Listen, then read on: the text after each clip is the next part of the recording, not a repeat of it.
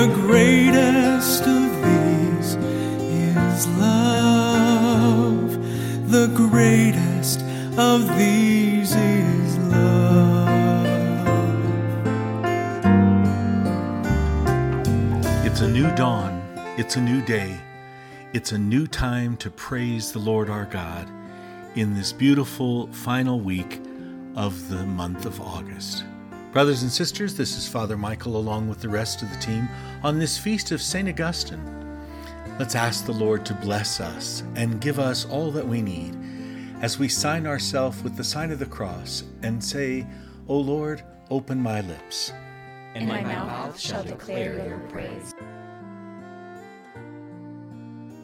Forgiveness, based on Psalm 32.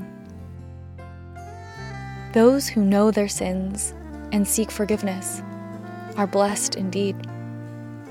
When we do not confess our sins to the Lord, we carry a burden and feel worn down. When we completely confess our sins to the Lord, and now all is forgiven, the burden is lifted and we are released from darkness into light. All faithful people shall pray to you in times of need. We can rest knowing that your deliverance protects us. We will be instructed by you, and you will guide us and watch over us. We shall obey. Those who are wicked will suffer, but those who submit to the Lord's ways will be sheltered by his love. All you righteous people, be glad and rejoice in the Lord, always and forever with songs and praise. Glory be to the Father, and to the Son, and to the Holy Spirit. As it was in the beginning, is now, and will be forever. Amen.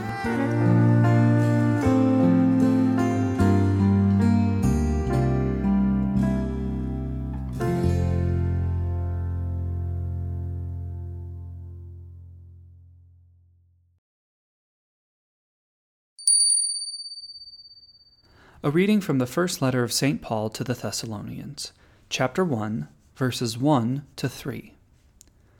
We give thanks to God always for all of you, remembering you in our prayers, unceasingly calling to mind your work of faith and labor of love, and endurance in hope of our Lord Jesus Christ before our God and Father. The word of the Lord. Thanks be to God. In today's passage, St. Paul encourages us to persevere in the virtues of faith, hope, and charity. These virtues are the roots of the Christian spiritual life. They animate every action of holiness, self-sacrifice, and service. And today, we are invited to reflect on how we exercise these three virtues today. St. Paul writes of the work of faith. By this phrase, the great apostle invites us to contemplate how our faith in Christ's teaching, as handed to us by his church, inspires us. How do the truths and mysteries of our faith influence the everyday choices we make? I must constantly remind myself to measure my choices and behavior against the teachings of the gospel and the church, and I encourage you to do the same. St. Paul goes on to speak of the labor of love. This phrase calls us to reflect on how we live with charity. Specifically, we must ask ourselves whether we offer ourselves as sacrifices of love to God and others. If not, in what ways is God calling us to deny ourselves and give ourselves in service to God and others? Lastly, St. Paul writes about the endurance of hope. This passage encourages us to meditate on our response to suffering in our lives. Do we rejoice and trust God's promise to reward and bless us in suffering and persecution? Or do we shrink at the sight of difficulty and succumb to the temptation to grow discouraged and despair of God's mercy and providence? Today's saint, St. Augustine of Hippo, wrote extensively on these virtues. he reflects on how these virtues, specifically charity, are the root of the Christian spiritual life. The great saint reminds us that charity directs us to conduct ourselves according to what we believe in with faith and trust in with hope. In other words, as Christians, everything we say or do should be animated by our love for God and others.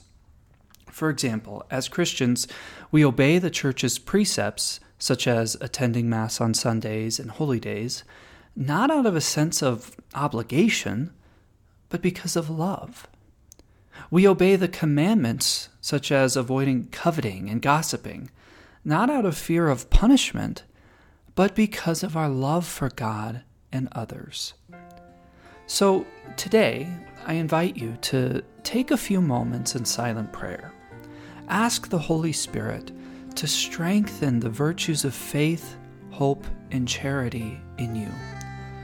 And pray for the grace to recognize moments in your life where you can live out these virtues so that you may bear great fruit in the world out of love for God and by working for His greater glory.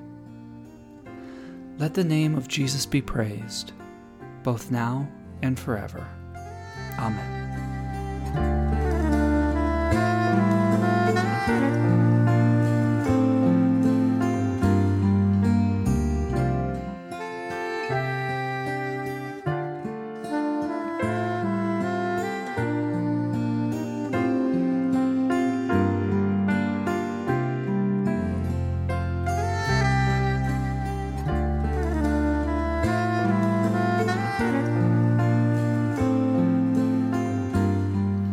Brothers and sisters, with the intercession of St. Augustine, let us go before our God and pray the prayer that Jesus taught us. Our Father, who art in heaven, hallowed be thy name. Thy kingdom come, thy will be done, on earth as it is in heaven. Give us this day our daily bread, and forgive us our trespasses, as we forgive those who trespass against us. And lead us not into temptation, but deliver us from evil. Amen. Let us pray. Renew in your church, O Lord, we pray, the gifts of faith, hope, and love, with which you endowed your bishop, St. Augustine, and filled him with that same Spirit, to pass on to us through his teachings and care. May we thirst for you, the sole font of true wisdom, and seek you, the author of heavenly love, in Christ our Lord. Amen. The Lord be with you. And with your spirit. May Almighty God bless you, the Father, Son, and Holy Spirit, now and forever. Amen. Brothers and sisters, thanks for joining us today. Do take good care of yourself and one another, and God willing, we'll see you tomorrow. Have a blessed day. In the end, when the other side of land, when all things pass away, we shall see the face of God in shining splendor. There are three things that will lead us to that day.